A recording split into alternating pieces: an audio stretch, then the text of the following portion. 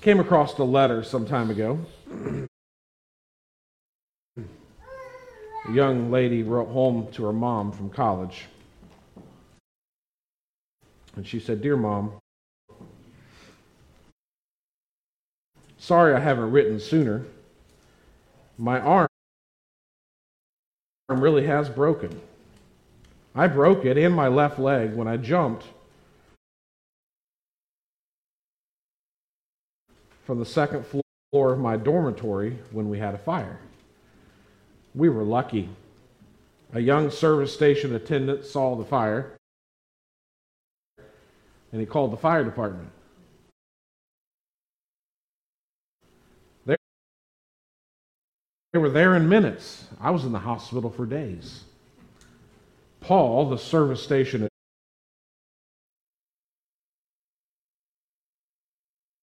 attendant, came to see me every day. I moved in with him. He's been so nice. I must admit that I'm pregnant.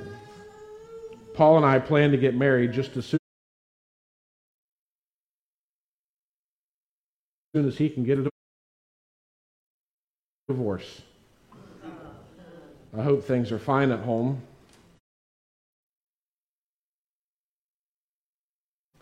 I'm doing fine, and we'll write more when I get the chance. Love, your daughter Susie.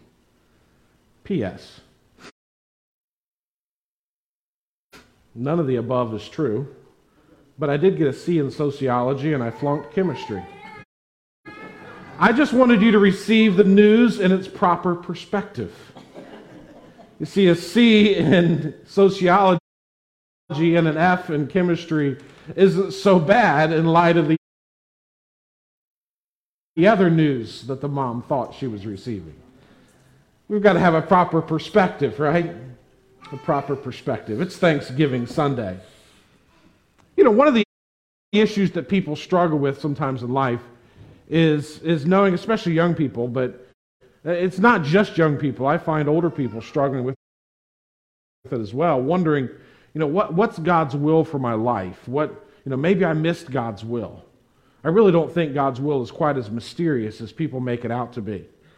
In fact, I don't believe necessarily, sometimes people think God has this one specific, plan for my life, this one particular, and they get off in all kinds of fear of missing God's will. I can tell you what God's will is, at least in part. I'm going to tell you this morning. Because Paul said in 1 Thessalonians 5, "In everything give thanks, for this is the will of God in Christ Jesus for you." So what's God's will for your life? That you be a thankful person. I've told you many times that Romans 1 can sometimes kind of haunt me a little bit, because Romans 1 talks about the downfall of man and how mankind gets away from God. And it starts with the fact that everything that we can be known about God, not everything, but Scripture talks about how we can clearly see that there's a Creator and so forth, but man in their so-called wisdom seek to deny the existence of God. And then Paul says, "And neither were they thankful." And then begins the depravity, the downfall away from God. And I don't want to fail to be thankful for all that God has done for me. I want to be a grateful person, not just when things are going good. Give thanks in everything. So I want to ask you a question. How do we give thanks in everything? I mean, it's one thing to give thanks for the gifts that God has given us. But what about if those gifts are taken away? Are we still thankful? Are we thankful for God Himself? not just for the gifts that He gives us, but for God Himself. Talking about Romans chapter 1, one of the early church fathers, one of the early church leaders, was a man named Origen. He lived from the year 184 to 253. And he said this. He said, "Those who seem to exalt themselves as living in the light of wisdom were cast down into the deepest darkness of stupidity." Talking about how people get away from God. And again, it starts with denying what's clearly evident about God and failing to be thankful. Now, you and I hope you're a Christian this morning, because primarily I'm going to be talking to Christians today. But you and I have a responsibility to be a grateful people. But one of the things that happens in our lives is the enemy knows that if he can get us discouraged and get us despondent, we will begin to doubt God. And he knows if he can begin to get us discouraged by the circumstances of life, that we get our eyes off of God, we begin to fail to be grateful people, and pretty soon we can be far from where we should be spiritually. Now this morning I want to look at Psalm 138. Like many of the Psalms, it's written by David and was written during a time of trouble in his life. And David writes in Psalm 138, he says, "I give you thanks, O Lord, with my whole heart. Before the gods I sing your praise.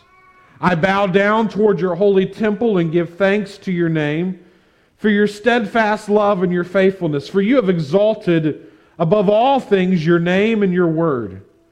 On the day I called, you answered me. My strength of my soul, the strength of my strength of soul you increased. All the kings of the earth shall give you thanks, O Lord. For they have heard the words of your mouth, and they shall sing of the ways of the Lord. For great is the glory of the Lord. For though the Lord is high, He regards the lowly." Aren't you grateful for that this morning? "But the haughty He knows from afar. Though I walk in the midst of trouble, you preserve my life. You stretch out your hand against the wrath of my enemies, and your right hand delivers me. The Lord will fulfill His purpose for me. Your steadfast love, O Lord, endures forever. Do not forsake the work of your hands." Now I want to look at this psalm a little bit backwards this morning, because I want to start at the end, and we're going to go back to the beginning. But look again at verse 7. And I just want you to see here the reality of trouble in the believer's life. David says, "Though I walk in the midst of trouble." You ever feel like you're just walking through life and everywhere, your right hand, your left hand, everywhere is just trouble? Things at times just seem to be falling apart all around you. No sooner do you get, things start to maybe look up a little bit, and bam, you're walking in trouble. David knew what it was to live in trouble. He was anointed king 3 different times. After his first anointing, King Saul chased him for a period of 15 years. After finally becoming king, David, you remember, messed up his life by sinning with Bathsheba, and he ran from God. After that crisis, later on, when he was an old man, you remember his son Absalom, which all of this was as a result of his sin with Bathsheba. But Absalom crowns himself king, and David has to run from Jerusalem because his son was trying to take over the throne. And most scholars think that Psalm 138 was written at this period in David's life as he's running from Solomon. And David here says, "Though I walk in the midst of trouble, I mean, really, you can look at David's life, and in a lot of ways, his whole life is filled with trouble. Yes, there's the glorious moments when he slays the giant. And that's the one that, of course, the great story we tell the children and we sing about in songs. But a lot of David's life is filled with trouble. He's running away from people. Eugene Peterson wrote, he said, "The Christian life is not a quiet escape to a garden where we can walk and talk uninterruptedly with our Lord. It's not a fantasy trip to a heavenly city where we can compare our blue ribbons and our gold medals with others who've made it to the winner's circle. The Christian life is going to God.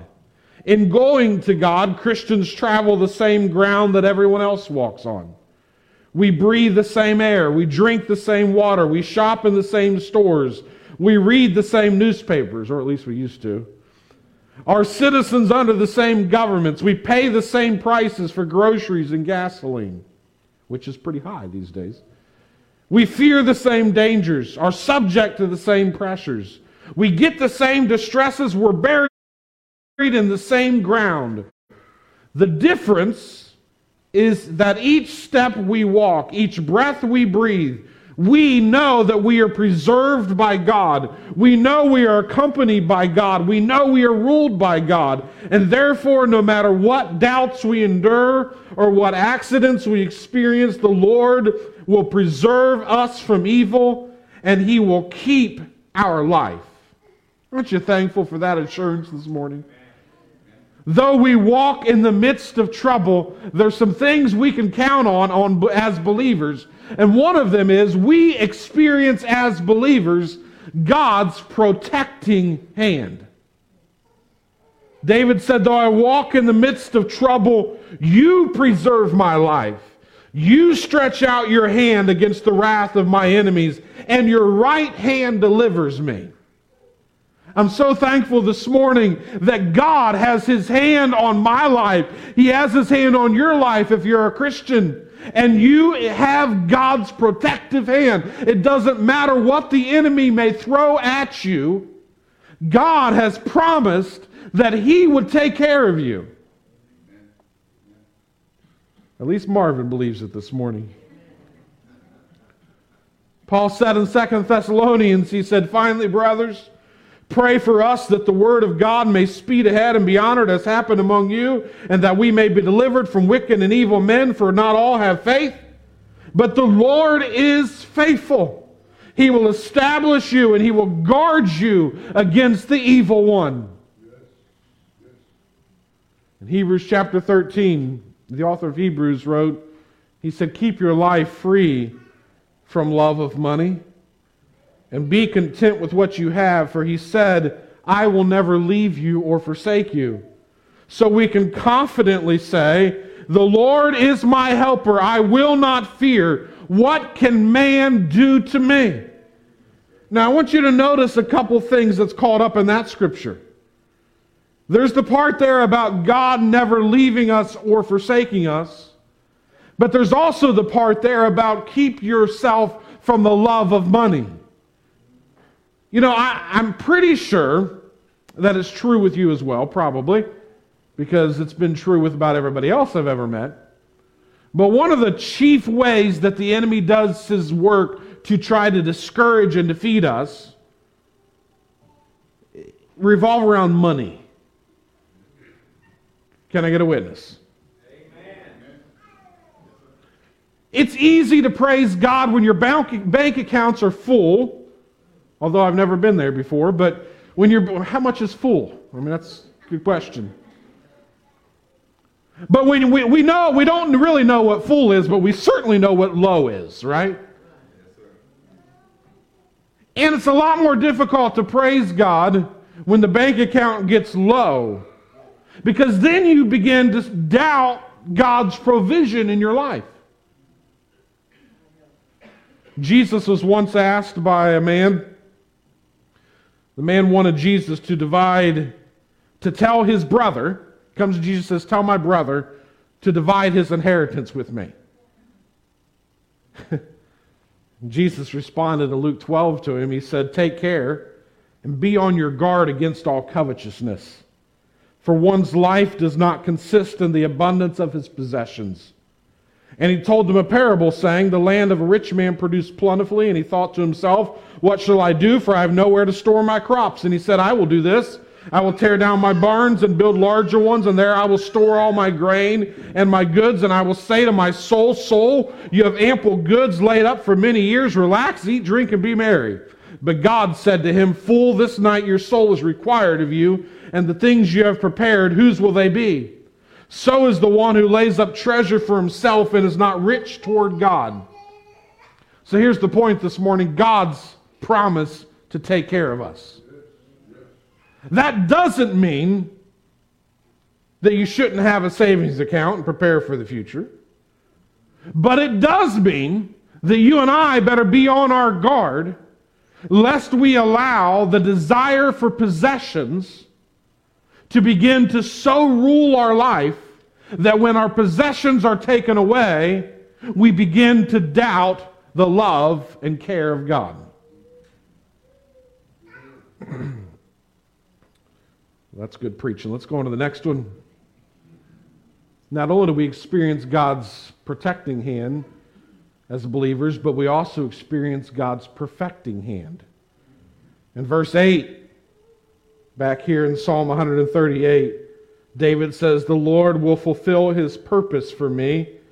Your steadfast love, O Lord, endures forever.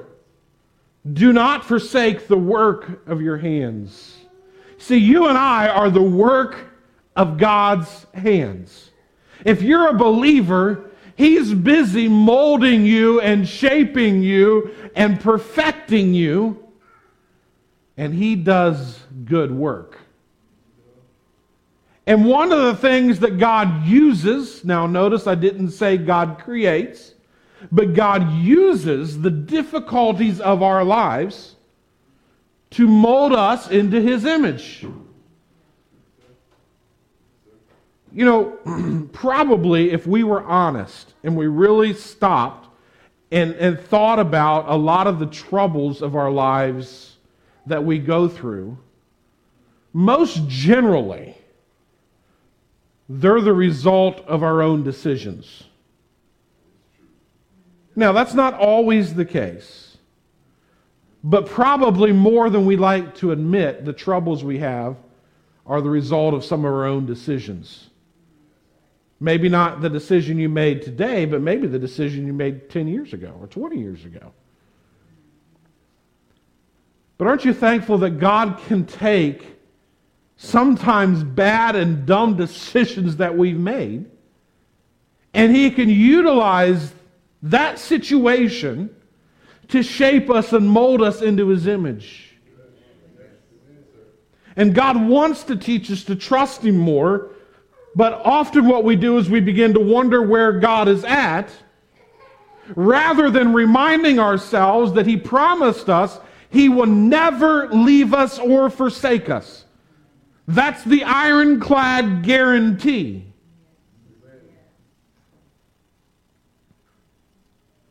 Now, I want to make clear this morning, I mentioned possessions a moment ago. I want to make clear that neither the absence or the presence of possessions are necessarily a sign of God's approval or disapproval. Instead, in both times of prosperity and in times in which your bank account is empty, you and I need to praise the Lord no matter what it is. I think it's natural for us often to ask why, but we need to get into the practice, instead of asking why, we need to get into the practice of asking what. What, God, do you want me to learn right now? What do you want me to learn about you right now? What do you want me to learn about me right now? God, how can I right now, in the circumstances that I'm in, be shaped and molded into your image? See, we all face the reality of trouble, and God uses those times to perfect us, and He also protects us. in those times. And I already started to talk a little bit about what our response to troubles should be. But now let's back up to the beginning of this psalm. David starts the psalm by saying, I give you thanks, O Lord, with my whole heart. We come into the presence of God with thanksgiving in our hearts. I will enter his courts with thanksgiving in my heart. I will enter his courts with praise. But is that how we actually come? Most of the time? A lot of times, right, when we come to God in prayer, do we start our time in prayer with thanksgiving, or do we immediately launch into God, I need you to do this, I need you to do that? Do we come to church when we gather together to worship the Lord? Do you enter with thanksgiving in your heart? Or do you enter frustrated at your spouse and upset at your kids and tired and don't really feel like listening to the preacher ran at me today? David responded to his times of trouble by praising God with all of his heart. I give thanks to you, O Lord, with my whole heart. Before the gods I sing your praise. Now, what does that mean? I think it means David didn't care what other people thought about him or what other people might do to him. David was willing to praise God with his whole heart even before the idols of this world. So let me ask you a question this morning. What idols do people in our nation worship? You can answer me. I'll let you answer me out loud. What's some idols that our nation worships? People in our country. All right. Money. Power. Sports.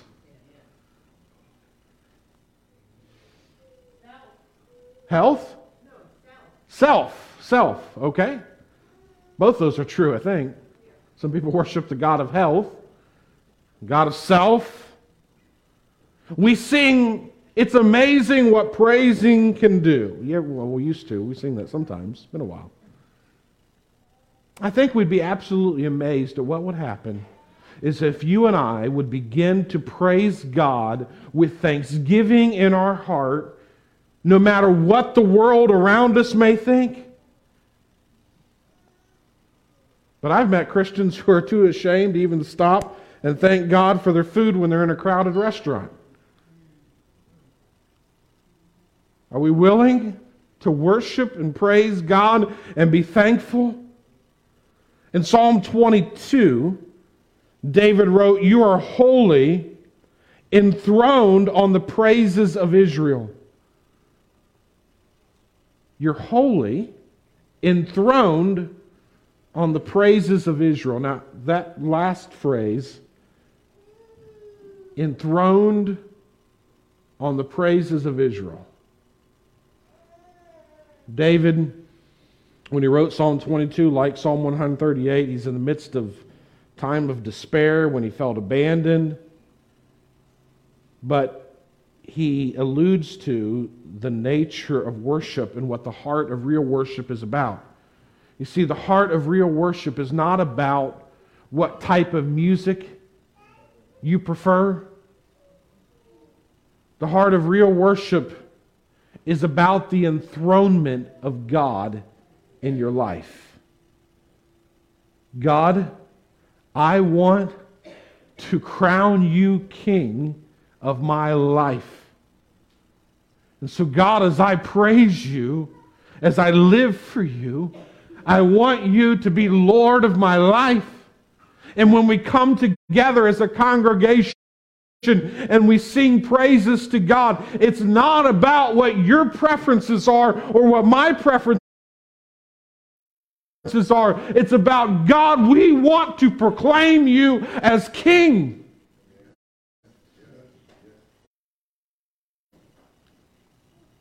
And so David responded to his troubles by thanking and praising God with his whole heart.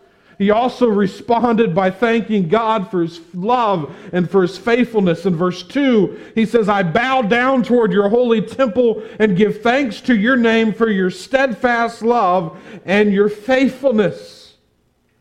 He's testifying here that God is true to his covenant, his love, his chesed, Jordan, that's for you, and for his faithful character. He's praising God for his love and his faithfulness. How about you? Do you praise God for his love and for his faithfulness with your whole heart? David also gave thanks for God's name and his word. And as you see there on the screen, he'll always be faithful to his covenant and to his character.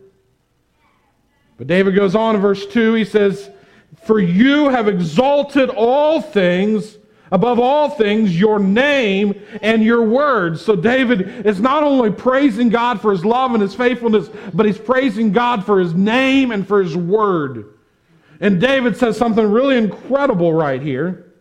He says, you've exalted above all things your name and your word. The name of God is the description that means everything about God that there is. His character is the standard for all his words, for what he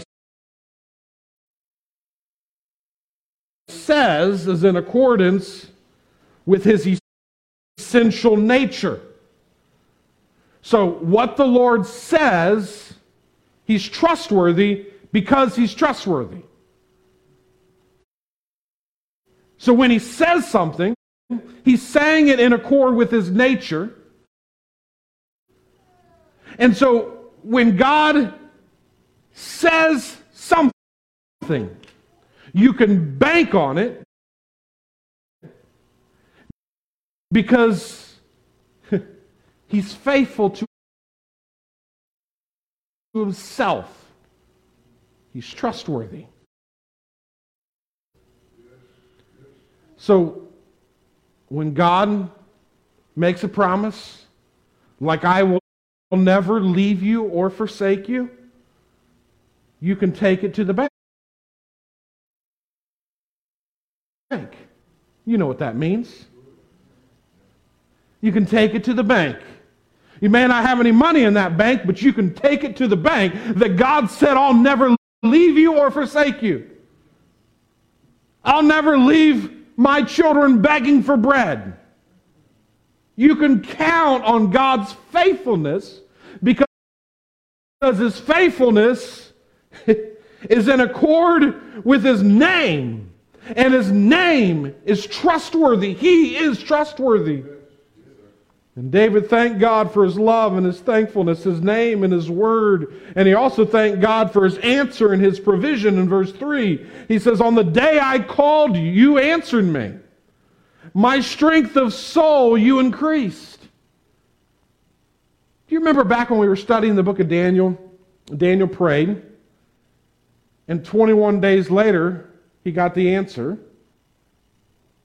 And the angel told him he was delayed responding, but God immediately sent him out. You realize you and I are in a war spiritually? And we have to trust God even when the answer doesn't immediately get to us. It may be that God's wanting us to grow. He's always wanting us to grow. It may also be, the answer may also be delayed because there's a war going on. But God is faithful. He always wins. So you could just take it to the bank and trust him. So I hate to use this analogy because people get carried away when it comes to finances and that kind of thing. But when it comes to spiritual life and all that. But God's written us a check. You can go ahead and cash it.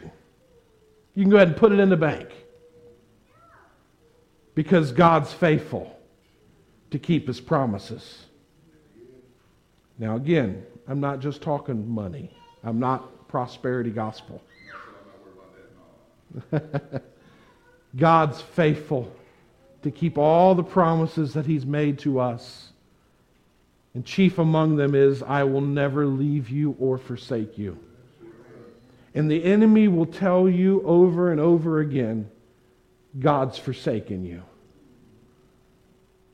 But you know what? He never will.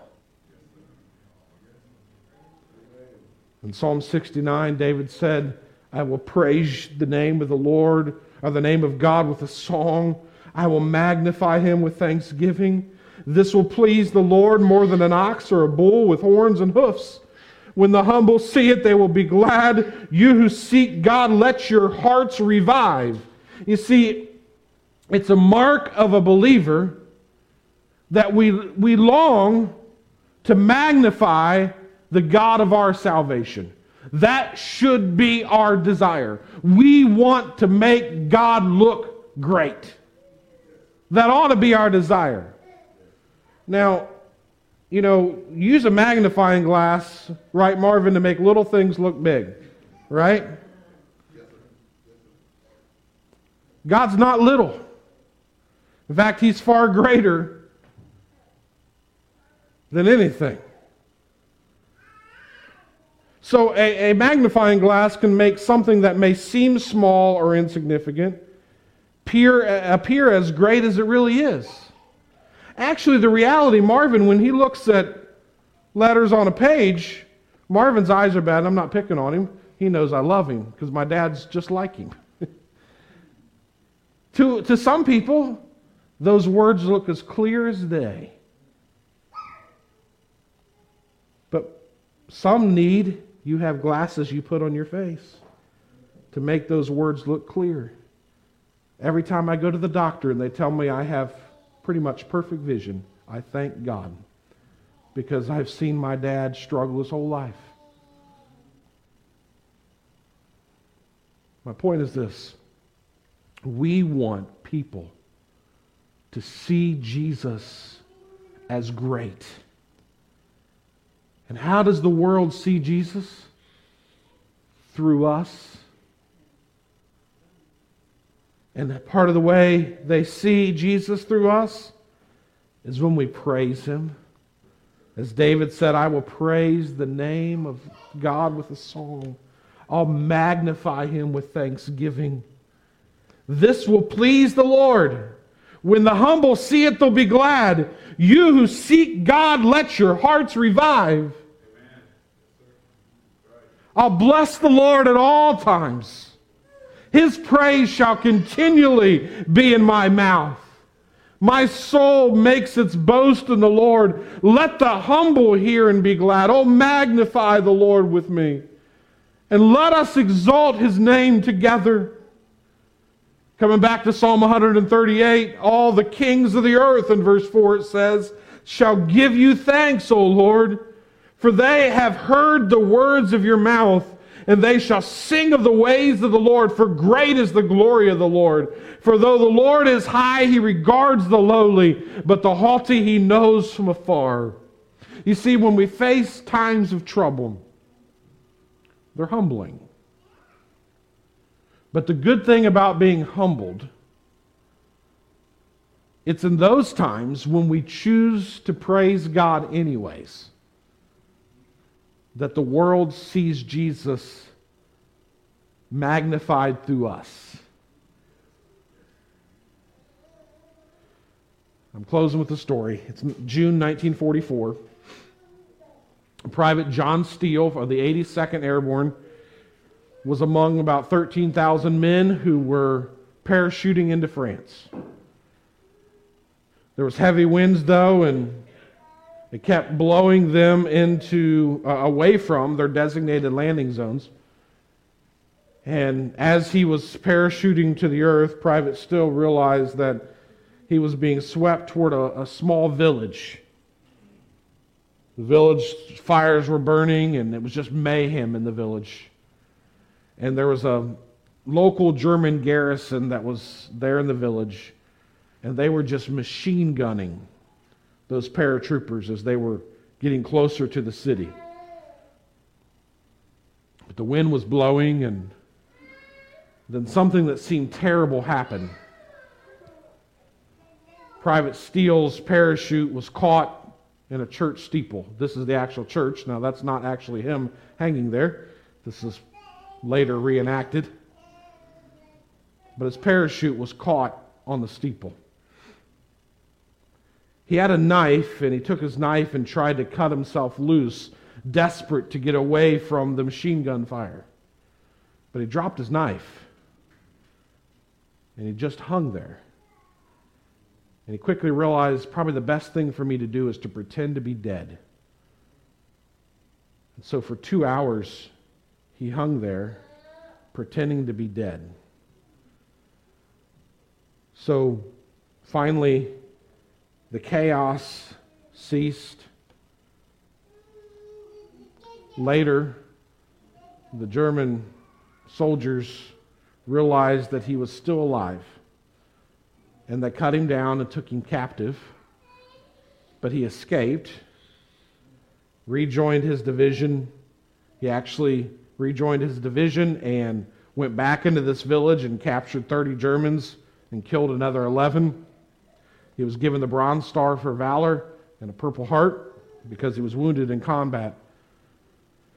But my point in telling you that story is what seemed so bad to him, being caught on that steeple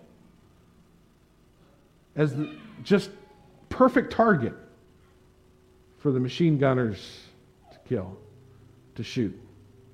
But actually, because he was caught on that steeple, it actually saved his life. Because had he landed initially, he would have surely been shot and killed. In Genesis, Joseph, you remember he told his brothers, he said, "You meant it for evil, but God meant it for good." When we go through trials, we ask, God, why is this happening to me? And the reality is all of us face those times. But how are we going to respond to those times of trouble?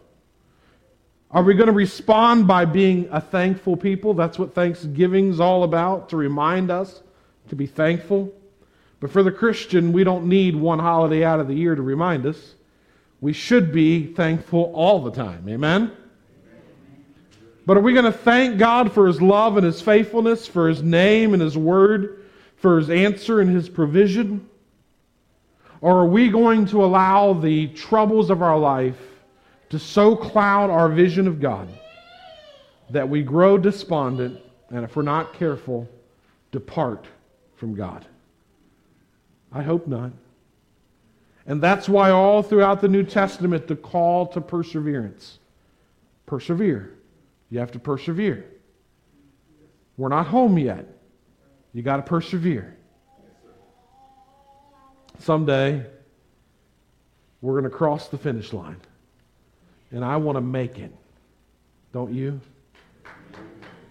I can remember many times preaching here and talking about persevering.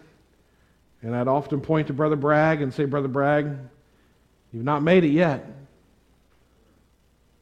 Saw a picture this week of Brother Bragg with all the kids, as he always was.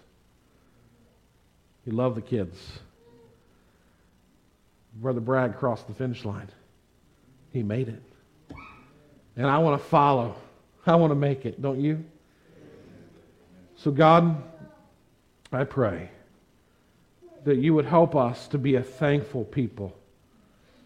Help us, Lord, not to allow the enemy and the circumstances of our lives to cause us to begin to doubt your love, to doubt your word, to doubt your grace.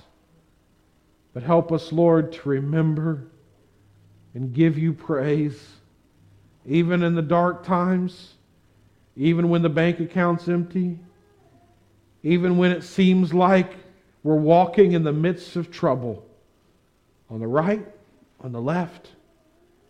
Help us, Lord, especially in those times, to give you praise. When we don't feel like it, help us to give you praise. Help us, Lord, to be a people of gratitude. And may our hearts rejoice in your goodness, not only on Thanksgiving, but on every day, to be a people of thanksgiving. I ask this in Jesus' name. And everyone said, amen.